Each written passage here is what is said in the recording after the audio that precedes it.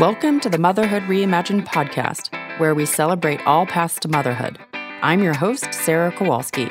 Whether you're contemplating becoming a single mother, trying to be one, or already raising kids, this is the place for inspirational stories, expert advice, and informative guides celebrating those who didn't follow the rules as they share the heartache and joys of their paths.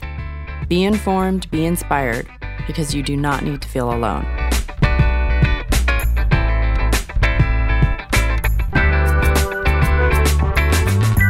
Hello and welcome to today's show. A couple of announcements before we get started. If you haven't already, please subscribe and leave a review for the show. You can do that in iTunes or Stitcher or anywhere you listen to podcasts. It really helps me get the word out and keep this project running, so I'd really appreciate it. I also wanted to mention my memoir, which you can get anywhere books are sold. I wrote it because I really wanted to share my journey and my struggles so that other women wouldn't feel alone. I go into great depth about how I dealt with the emotional ups and downs and making the choice, letting go of the fairy tale of what I wanted, and how I moved forward and how I used all the difficult parts to really teach me how to be an amazing mother. So I hope you'll get your copy and let me know what you think. And finally, stick around at the end of the show, please. I have lots of announcements about Tribe. I want to give you a really detailed picture of what's involved and give you the coupon code so you can sign up before the price goes up.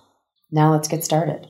Hello. Today I'm joined by Alex, and she's here to talk to us about the adoption of her daughter. I'm really looking forward to chatting with her. Hi, Alex. Hi, happy to be here. Great. Thanks for joining me. So to start off with, can you tell me a little bit about what you thought might happen or what your vision for your life was when you were a little kid and a younger adult? Yeah, I have to say that I was not one of those girls planning my wedding, marrying off Barbies. Actually, my mom says that my sister and I were switching the heads of Barbie and Ken because we thought that was very funny. So I was not planning wedding and thinking about babies. I think I just assumed I'd meet a guy at the right time, we'd get married and have kids. That was just sort of a back of my mind assumption, but it wasn't a very detailed fantasy. That, however, did not happen. Yes. Did not find the guy, at least not yet. Right. So tell us a little bit about how your life did pan out and your path to motherhood. So I was trying to meet the guy. I was in my 30s and starting to feel like I was really ready to build a life, but hadn't found the guy. And I had the moment where I thought, well, I don't want to get married just to get married. I want to be married to someone that I want to be with. And if that person isn't here right now, then that person isn't here right now. So I knew I'd always wanted to be a mom and started doing the math going, okay, how old will I be when this kid graduates high school? Like, I don't want to be 80. So I got to get this show on the road. The other piece of that is that I'd always been interested in adoption. I think if I'd found my partner, I would have wanted a biological child with the both of us, but adoption's always made a lot of sense to me. There are children who need moms. I'm a mom who is looking to be a mom to a child. And so I immediately jumped into adoption in terms of figuring out how to become a mom on my own. Awesome. So I think there's definitely an assumption, at least that I've heard amongst single moms, that it's really hard to adopt as a single mom. So can you give us your impression and if there is any difficulty, how you dealt with that? Yeah, it's a really good point. Unfortunately, I didn't think a whole lot about that when I dove into the process. I didn't think this wasn't going to work. I thought, of course this is going to work. But then I went on my educational journey. The first step was not very heartening. I went to an adoption agency sort of 101 introductory session and afterwards very nervously asked them about adopting as a single mom, and their reaction was, "Oh, we've never had one of those," which made me feel really bad and dejected. Right. And I sort of went underground thinking, I'm crazy. This is crazy. And then I pulled myself back up several months later and went to another agency with my sister, because it was helpful to have someone there with me, and she's my best friend. And this agency just approached the whole thing differently. They talked about what it was like to sort of lose your biological family and gain this new family, that's difficult, but also, lovely. And they also changed their pronouns to start talking about singular. Because I was in the room, I felt just a total opposite of experience. And they really talked about adoption as, I don't know if natural is the right word, but talked about it as there are a continuum of emotions that go along with adoption. And so I just really felt welcome there. And I thought, I can do this, even though I'm a single mom. The next piece of it to me is sort of the logistics of it, right? Is like, okay, who's going to pick me?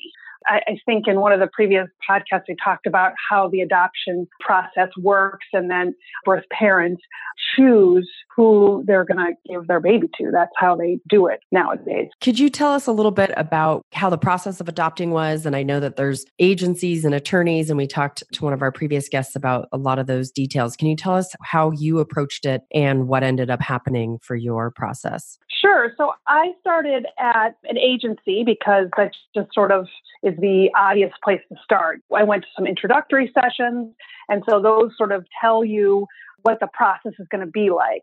That said, agencies are very different. So I had the one experience with an agency who didn't really know what to do with me, and then an experience where it felt very open and very fluid, that sort of the adoption process was going to fit a lot of different people, including single moms. So that sort of really helps to get you to just dip your toe in the water and understand the process and the steps, but also, what it means to adopt. So that's where I started. And then I signed up with an agency. And so you create a book about yourself.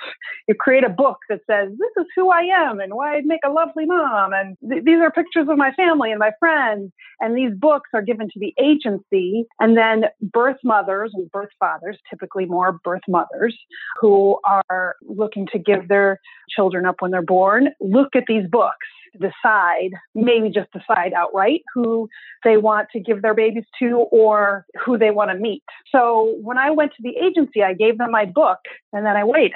And then I, fretted and thought, who's going to pick me?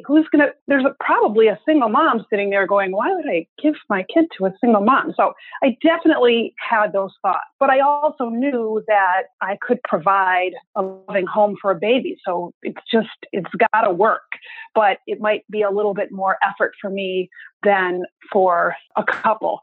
So I started talking to as many people as I could. I somehow found other single moms who had adopted and talked to one who said I should try talking to attorneys who both find birth mothers and help connect them to people who want to adopt. So I started talking to private attorneys.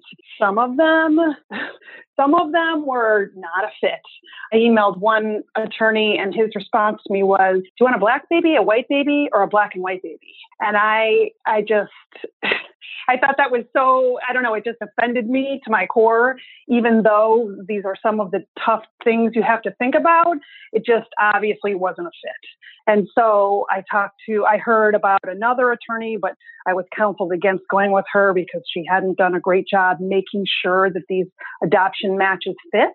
And then I finally talked to David Radis, who I highly recommend, in Los Angeles, California, who's been doing this for decades. And when I talked to him, he was obviously interviewing me at the same time.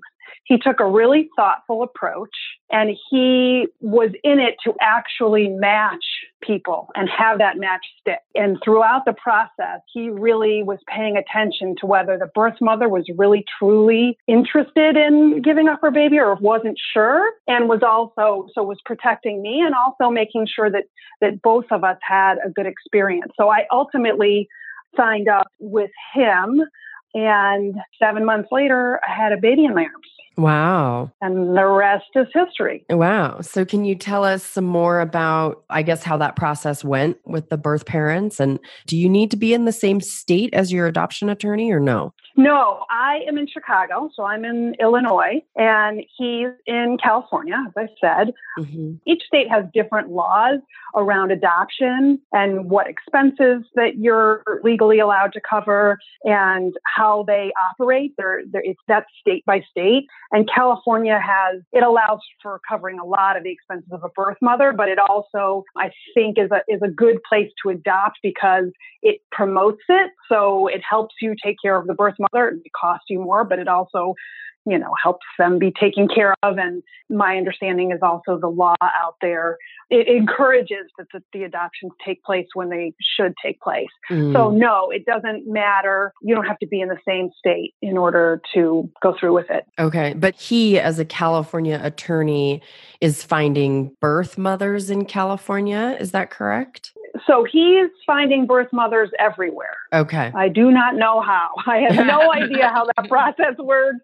But I will say in my experience with him, even though he technically represented me, it really felt like he represented the birth mother, which ultimately I think is really the right way for it to work, because the birth mother is the one who is making this enormous gift, who's going through, we're both going through a difficult process, but mine was ultimately loving and uplifting. And I was so excited about it. And hers was just a much more difficult journey. And so that also made me really trust him that he was in it for the right reasons and to bring families together. Nice.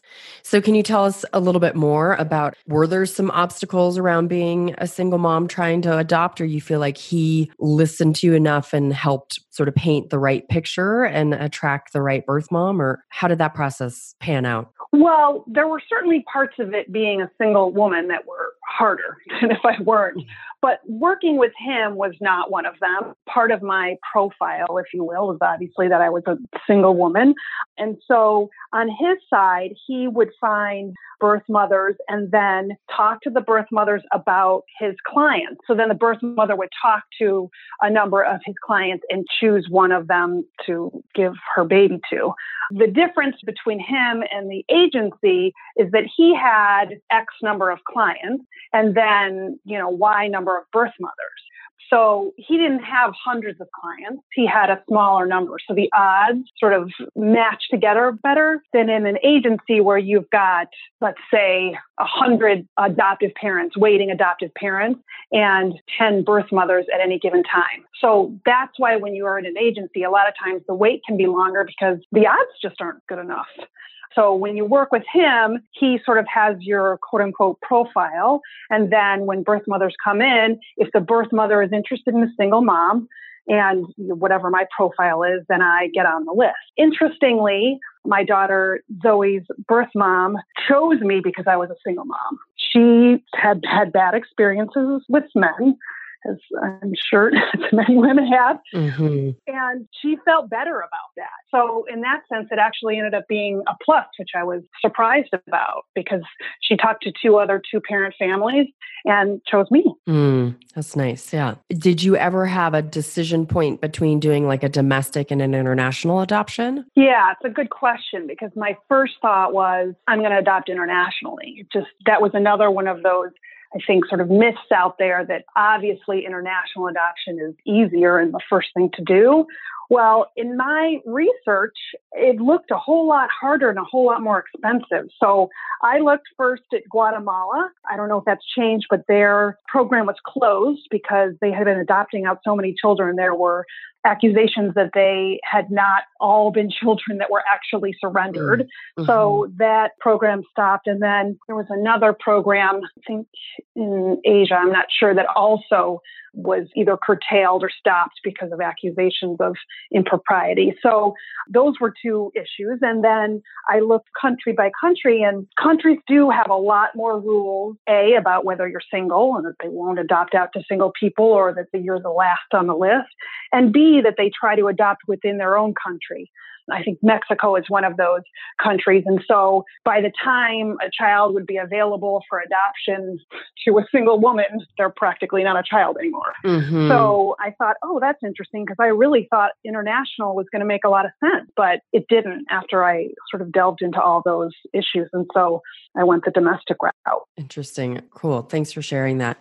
And so you also mentioned, at least the first agency, talked to you a lot about the emotional aspect of it. it, and I know you had sort of come to the table already sort of being pretty gung-ho about adoption and knowing that that was important to you and something you always wanted to do. But could you talk about what it was like for you emotionally? What kind of things came up during the process that maybe surprised you or that were difficult? Sure. I mean, I, like many people, when I went to the very first introductory session and they said unceremoniously, all adoptions are open. That means all adoptions include continuing contact with the biological parents.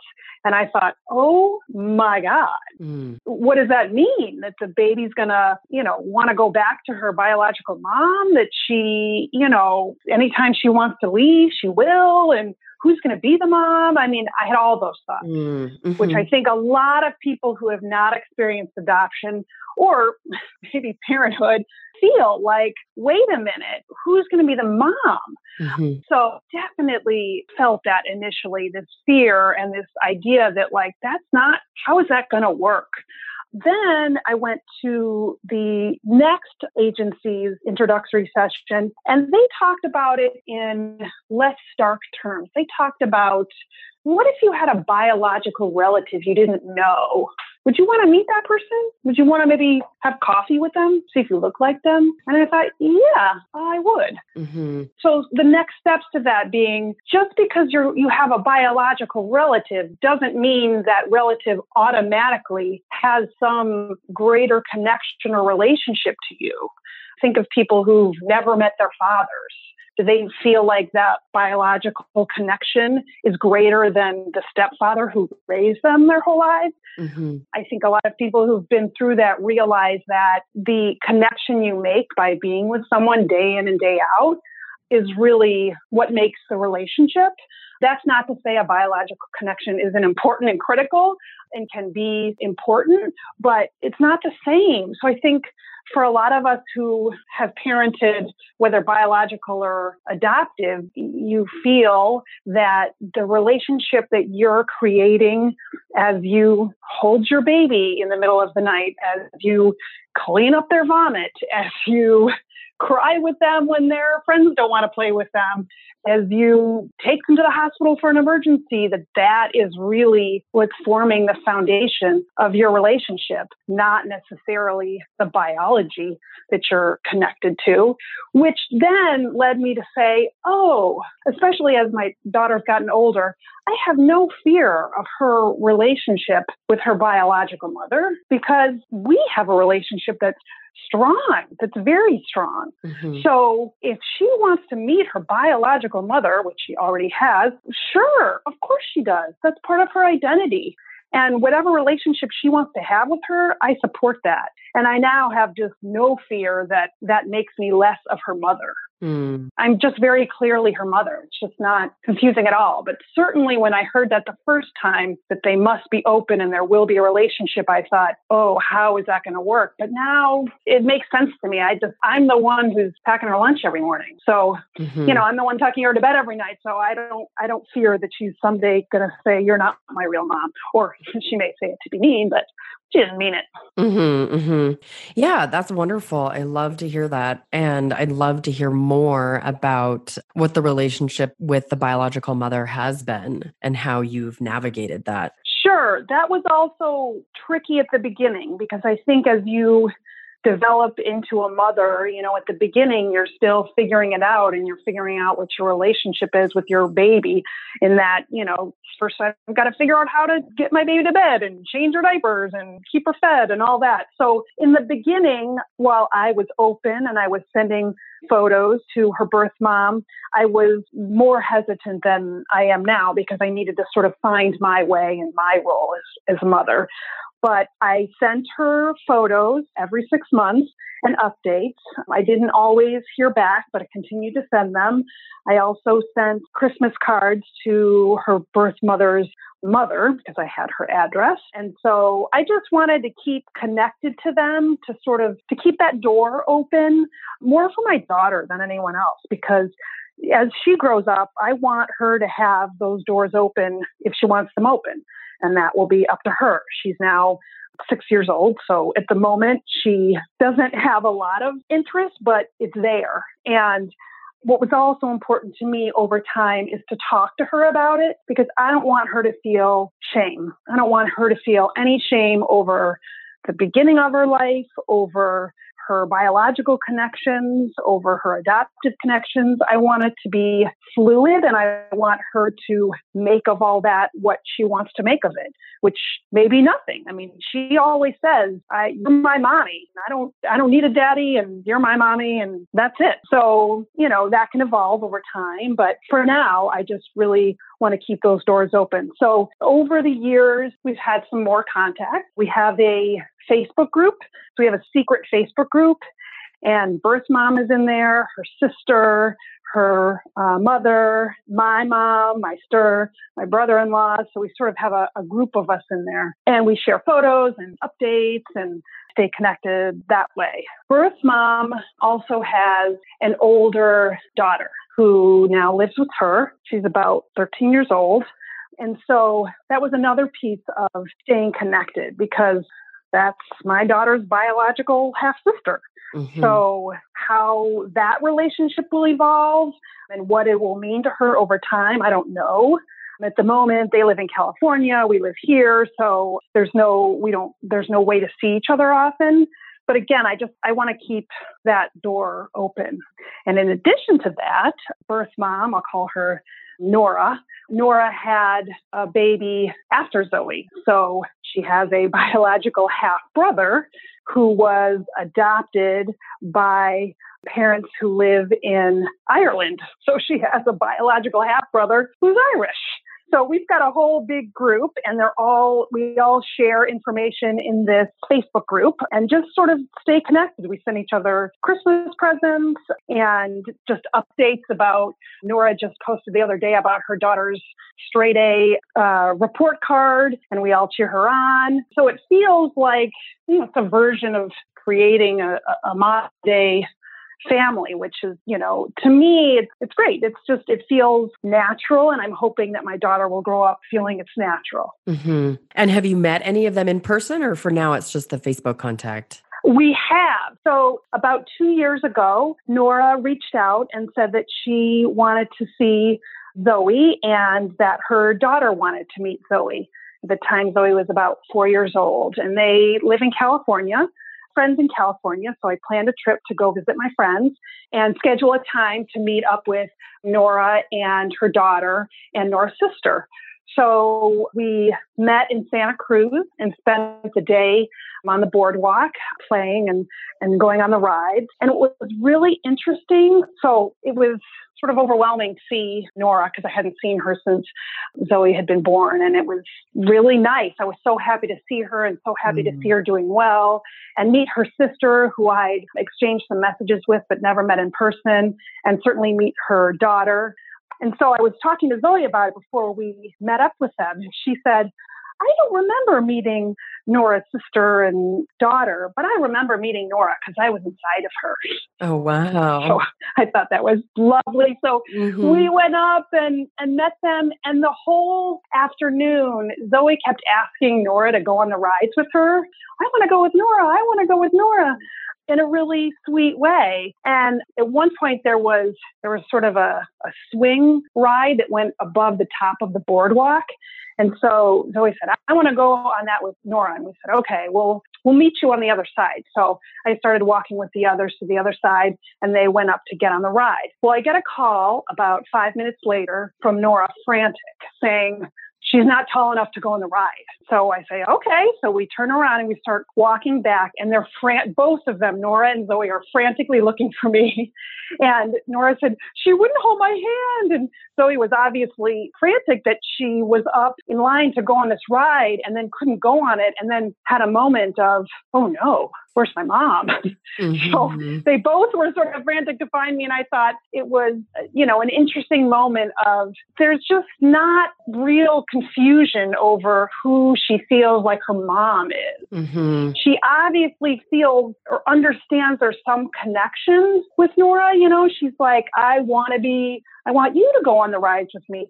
But when something scary happens, she wants her mom. Mm-hmm. And at the same time, Nora wasn't trying to be her mom. She wasn't like, I'll make her feel okay. She was like, I better get her mom over here because this kid is freaking out. So it just, I feel like, a lot of credit to Nora in that she has never tried to be her mom. She very freely and completely gave that role to me. And so there's never confusion about who Zoe's mom is. Mm. So the last trimester was when I was connected to Nora. She was in California and I visited her frequently and brought her to doctor's appointments. And so we were sitting in the apartment complex where she was staying and talking to someone and who she knew from living there. And the person asked who I was. And Nora said, oh, she's the mom. So Nora's sitting there pregnant, like 8 months pregnant. And she said, oh, she's the mom. Oh, nice. And the guy sort of looked at her like, huh? Mm-hmm. But then he said, okay, I don't know what you're talking about. But it just was a total reflection of how she thought about it. She's like, I've got a baby in here, but she's the baby's mom. Mm-hmm. And, so we always had a lovely relationship. And she taught me a lot about how to think about this and navigate this. So the idea of I would be worried about having her be allowed into Zoe's life has just turned out not to be an issue at all. It's so nice to hear because I think it is a relatively new model to have open adoptions. And I think it's the modern family. And it's just nice to hear it working out nicely. And it's just a great thing for people to know. Well, I think it's also related to this historical fear and shame around adoption, which is partially fueled by how we handled adoption historically. Decades ago, it was literally sometimes stealing children from poor families and giving them to rich families. So that is horrifying. And if the feeling is, oh, you're not a good enough mother, we'll give you to one who is a good enough one, that's a terrible metaphor. That's a terrible story to tell. But in 2019, when things go well, it's really about, providing relationships and creating a family, which is about packing lunch in the morning and kissing boo-boos and, cradling your kid when they're sick, but also including everyone. Anybody who wants to love my daughter is welcome. I'm not gonna draw lines and say, oh no, I don't want you to have a loving relationship with her because I'm the mom, you're not the mom. The more people who want to, support her and love her, whether it's her biological mom or her nanny or her grandmother or her aunt or my friend, they're welcome. I'm a big believer in expanding that circle and also the importance certainly of expanding that circle as a single parent. The more people in your village for all of us, the better. Yeah. Yeah. And so what's the most surprising thing, do you think, about how your path turned out? I guess that part of it. I guess the part of having a family that includes a half biological brother in Ireland and, a biological mom in California. And I also happen to have older half siblings, and that our family structure sort of morphs, and that it's excellent. It's certainly not when I thought in the back of my head, oh, I know what I'll do, what everyone does. You get married and you have 2 kids and that's your family. Well, now when Zoe's asked to draw her family, she just drew it the other day. And so she drew a picture of me, the dog, her youngest cousins, Nora, her biological half sister, my parents, and then her half brother in Ireland and their parents. That's now, she's like, wait, I need more room because she has 6 other nieces. She has 6 other cousins and aunts and uncles. So I guess that's the most fun part. I don't know about surprising, but the most fun part is that you can put anyone on that tree. And I prefer it not to be a tree. I like the idea of a family constellation. You can make that constellation however you like and put the people who you're closest to, whether they're biologically related to you or not. Yeah, that's so lovely. Yeah. And can you talk a little bit more about how you language with Zoe about her story? Sure. So this is something I recommend if you, I mean, I think it works for donor conceived babies as well, but for adoption especially, I wrote a book, like a little Snapfish book that had a bunch of photos. So I do recommend if you're adopting and have the opportunity to take photos of your child's biological relative, to do that, because it's really nice to have those as a reference point. So I wrote a little Snapfish book about that she sort of renamed the Mommy Book.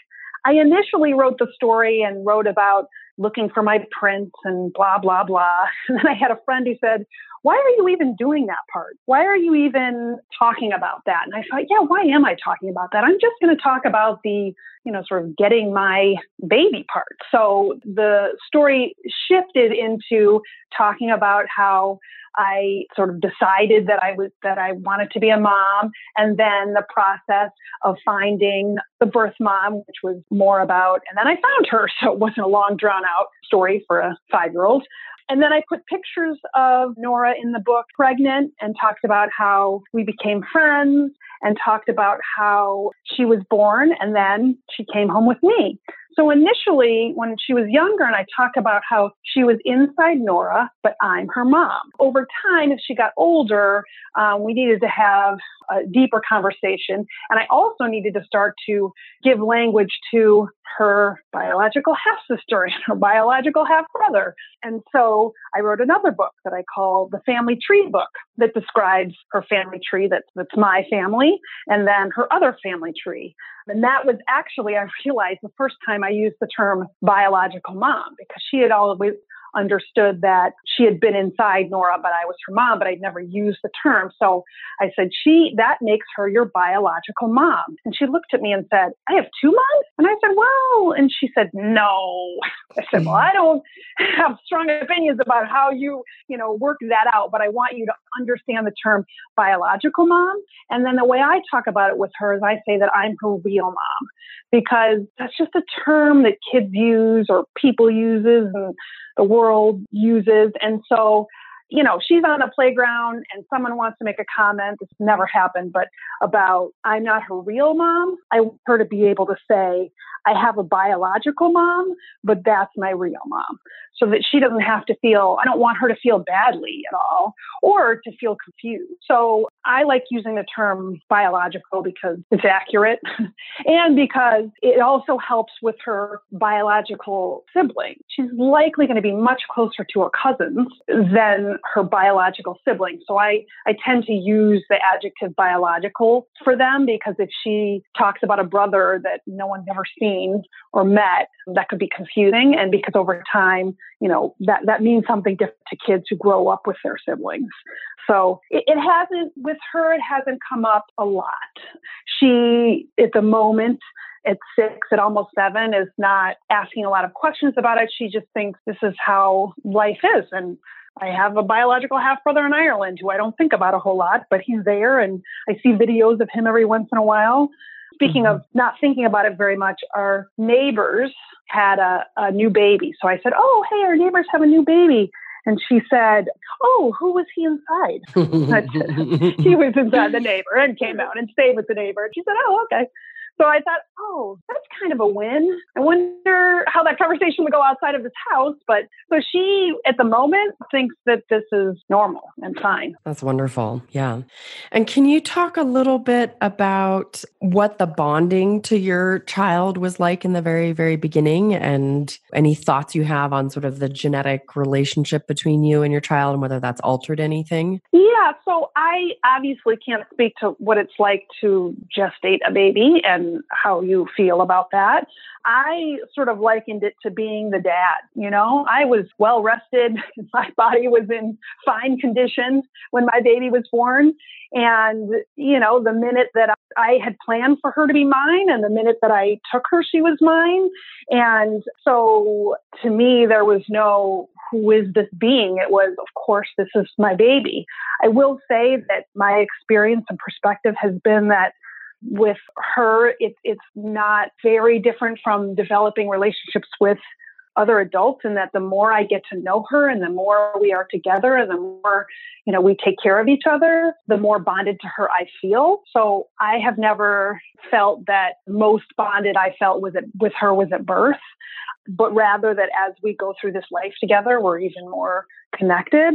So I think also because adoption just makes a lot of sense to me, I never worried about that or questioned that piece, like would I feel bonded, which may be related to the fact that I grew up in a family with half siblings. So my dad was married before he married my mom and had 3 children. And I didn't grow up with them, but we are all one family, one big Brady Bunch.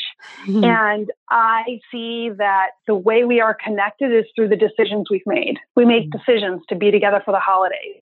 We make decisions to go on regular family trips. We make decisions to be bonded all the time. Mm-hmm. And that's really what connects us more than biology. Because I know people who have siblings who they see once a year, maybe, and they only live a couple of hours away. Mm-hmm. So to me, bonding is about making a decision to be there.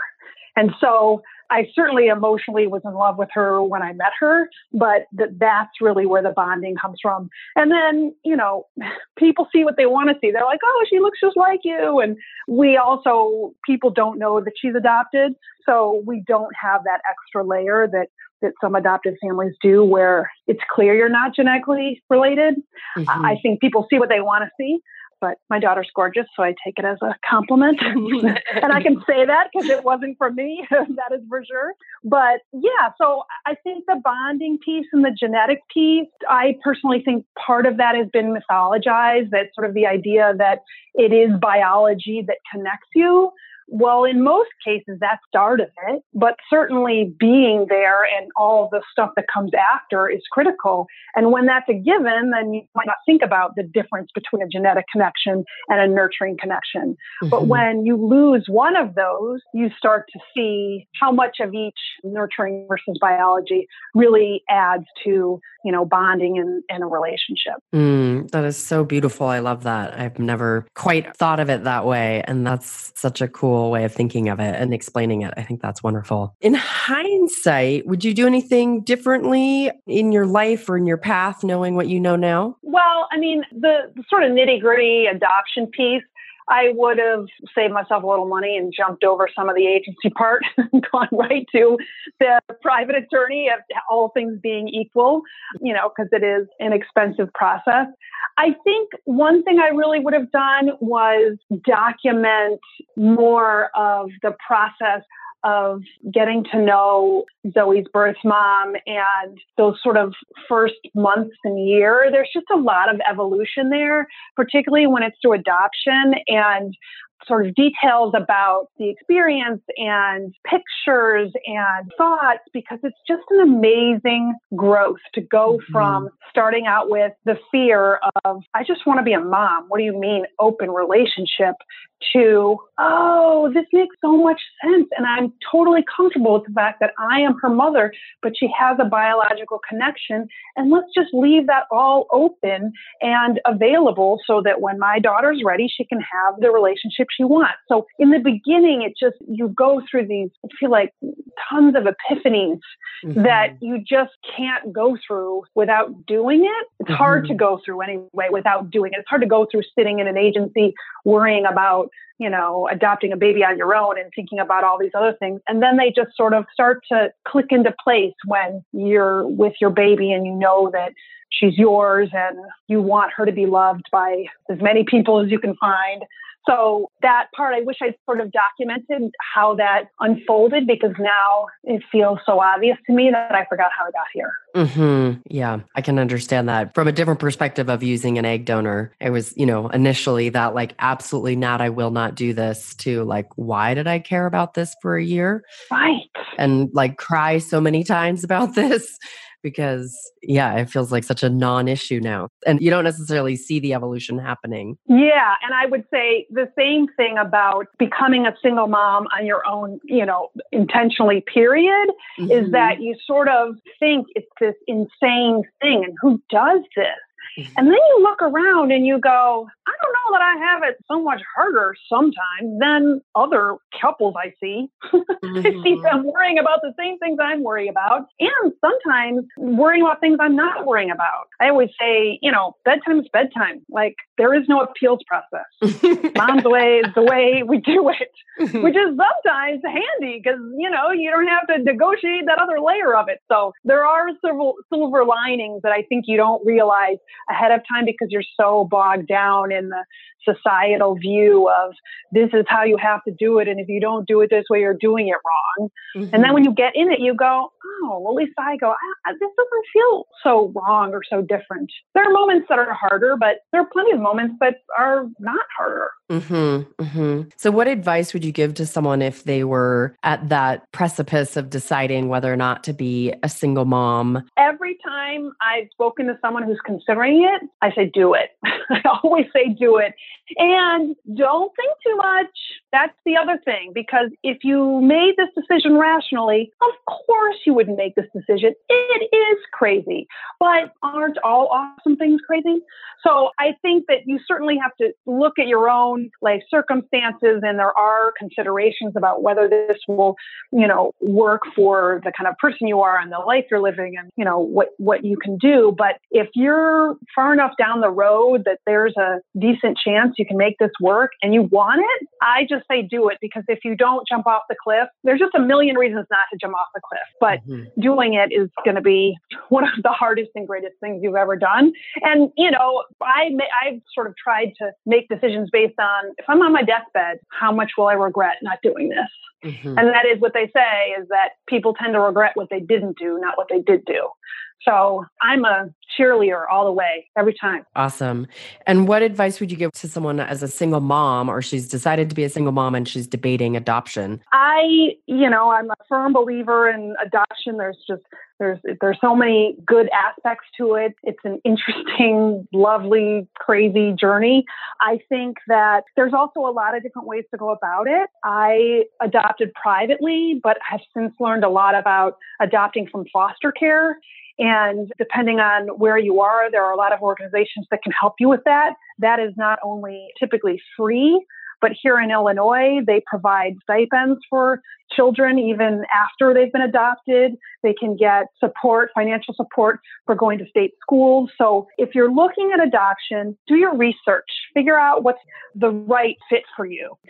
Agencies are a great place to start. In Illinois, we have an organization called Let It Be Us that talks about how to adopt from foster care. They can help you with that. And then certainly private attorneys. David Radis I used in California. And like I said, I had a great experience with him. So there's a lot of places where you can get some initial information and really feel out what might be the best way for you to go and what you can afford. Awesome. And in what ways has being a mother been different than you expected? Well, I think what makes it hard is, at least for me, is not necessarily there's the constancy of the need. There's so much to do and the never stopping piece of it. But I'm a pretty constant moving person. And so that hasn't been as overwhelming as how much she reflects back at me who I am in ways that I may not recognize, or in ways that I'm not trying to be that way. So, she is like a mirror. When I'm having a bad mood, she's having a bad mood. And when I have bad habits, she has bad habits. That, I think, has been one of the harder things, where I go, don't do that. And she's going, wait, but I'm watching you do that. And I'm like, yeah, but I shouldn't. So don't do that. And so how do we get out of this hamster wheel, particularly when there's just two of us, like sometimes I feel like we're ping-ponging back between each other, whatever bad mood we're in. And I'm like, someone's got to stop this. So that connection is both amazing and tricky. I have been known to FaceTime my sister or my mom and say, okay, you need to talk to her. Someone's got to talk to her because we're ping-ponging and I need somebody to break up this, whatever family dynamic we have going on. But at the same time, we're so close and so connected that, I think there are times where we also help each other. It's pretty intense. Mm-hmm. It's lovely. It was pretty intense. Awesome. My son and I, speaking of like being a mirror to each other, he woke up, it was his birthday this morning, and I think he just had a lot of expectations, and he woke up in just the most foul, like ungrateful mood, and I was getting mad. And then I finally just stopped and said, should we go back to bed and do a do-over and start this day over? And he was like, yeah, let's do that. So we got in bed and pretended that we were waking up for the first time. We had a whole different morning. It was awesome. Oh, we press the reset button frequently. We are frequently, I say, and she'll say, I don't want our morning to be this way. And I'm like, let's take a breath and let's just reset. Let's just ignore what we just did. Because that was, we do that all the time. Yeah, it's a good one. So what do you like least about being a mom? Sometimes on my not as stellar parenting days, feel like I need to punch out. Like I need to punch out, I need to be like, okay, I'm done now. My daughter's a night owl, so she'd be happy to stay up late. And sometimes I'm just like, okay, at 8:30, I'm just kind of going to be done. So I hope you're in bed because I gotta be done here. So that I can feel myself sort of like hitting a wall.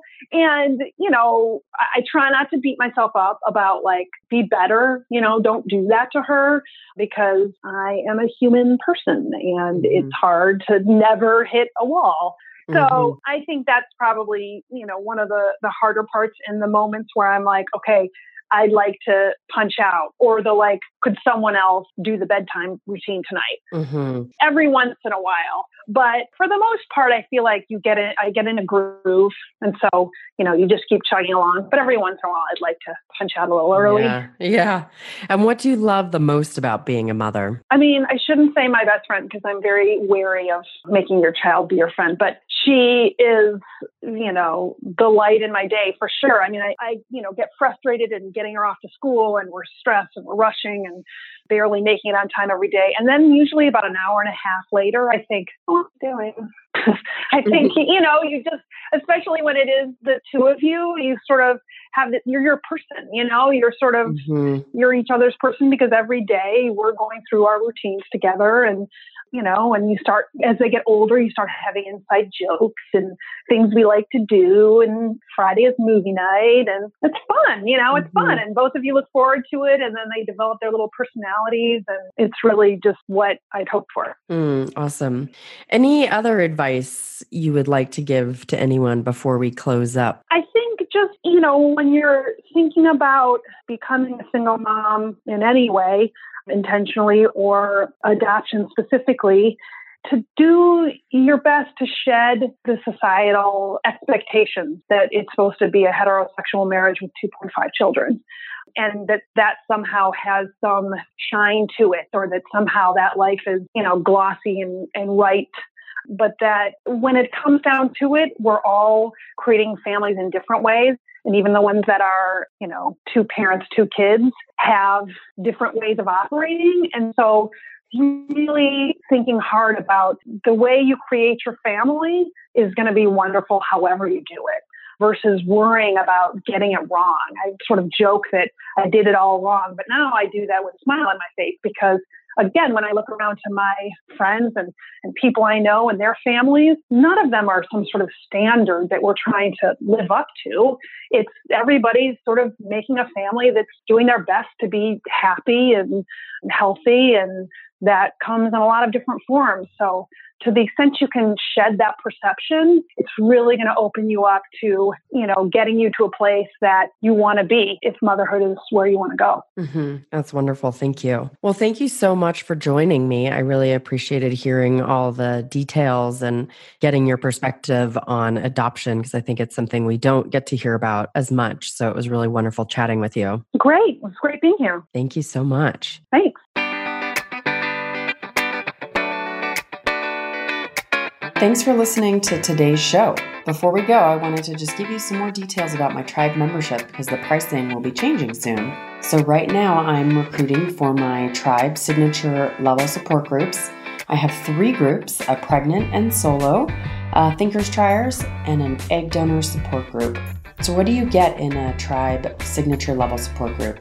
So first of all, you get weekly video support group calls with all of the women in your group. And there's no more of a maximum of 10 women in any of those groups. And we meet on Zoom, and it's an hour to an hour and a half long. We talk about what's up for you and dive into a topic that feels of interest to everyone. It's really a way to be seen in your journey, process through all the emotional ups and downs, and get some practical advice. I think listening to other women who are at different stages than you is invaluable to get information and shortcut the process of getting pregnant by just hearing how it's going for everyone else. You also get a private classroom with those women on my community forum so that you guys can have private conversations about what's going on with you guys.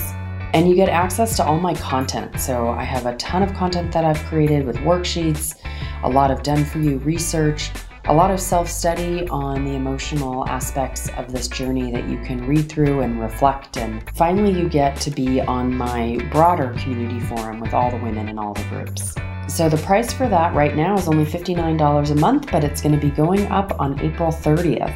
So if you want to be a founding member and get the founding member pricing, please go to my website, motherhoodreimagined.com, and follow the link to the membership site and sign up.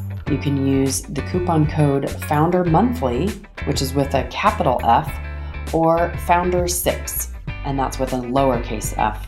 That will give you the discount. Those 2 different codes are for whether you decide you want to pay monthly or whether you want to pay for 6 months at a time and get an even lower rate.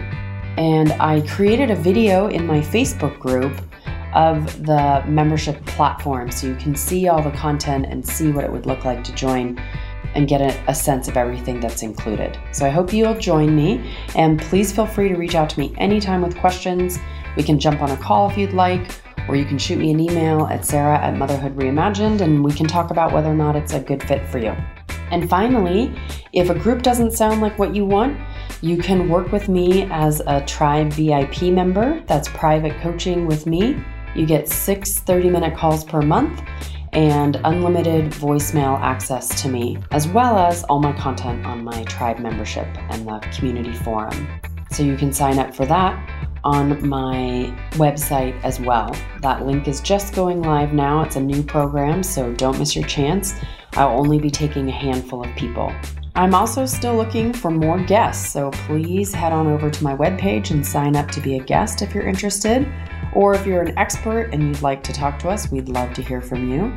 Or if you have any suggestions about people I should interview, please pop on over to my Facebook group or shoot me an email at sarah@motherhoodreimagined.com. Thanks for joining me today. I look forward to being with you next week. Take care.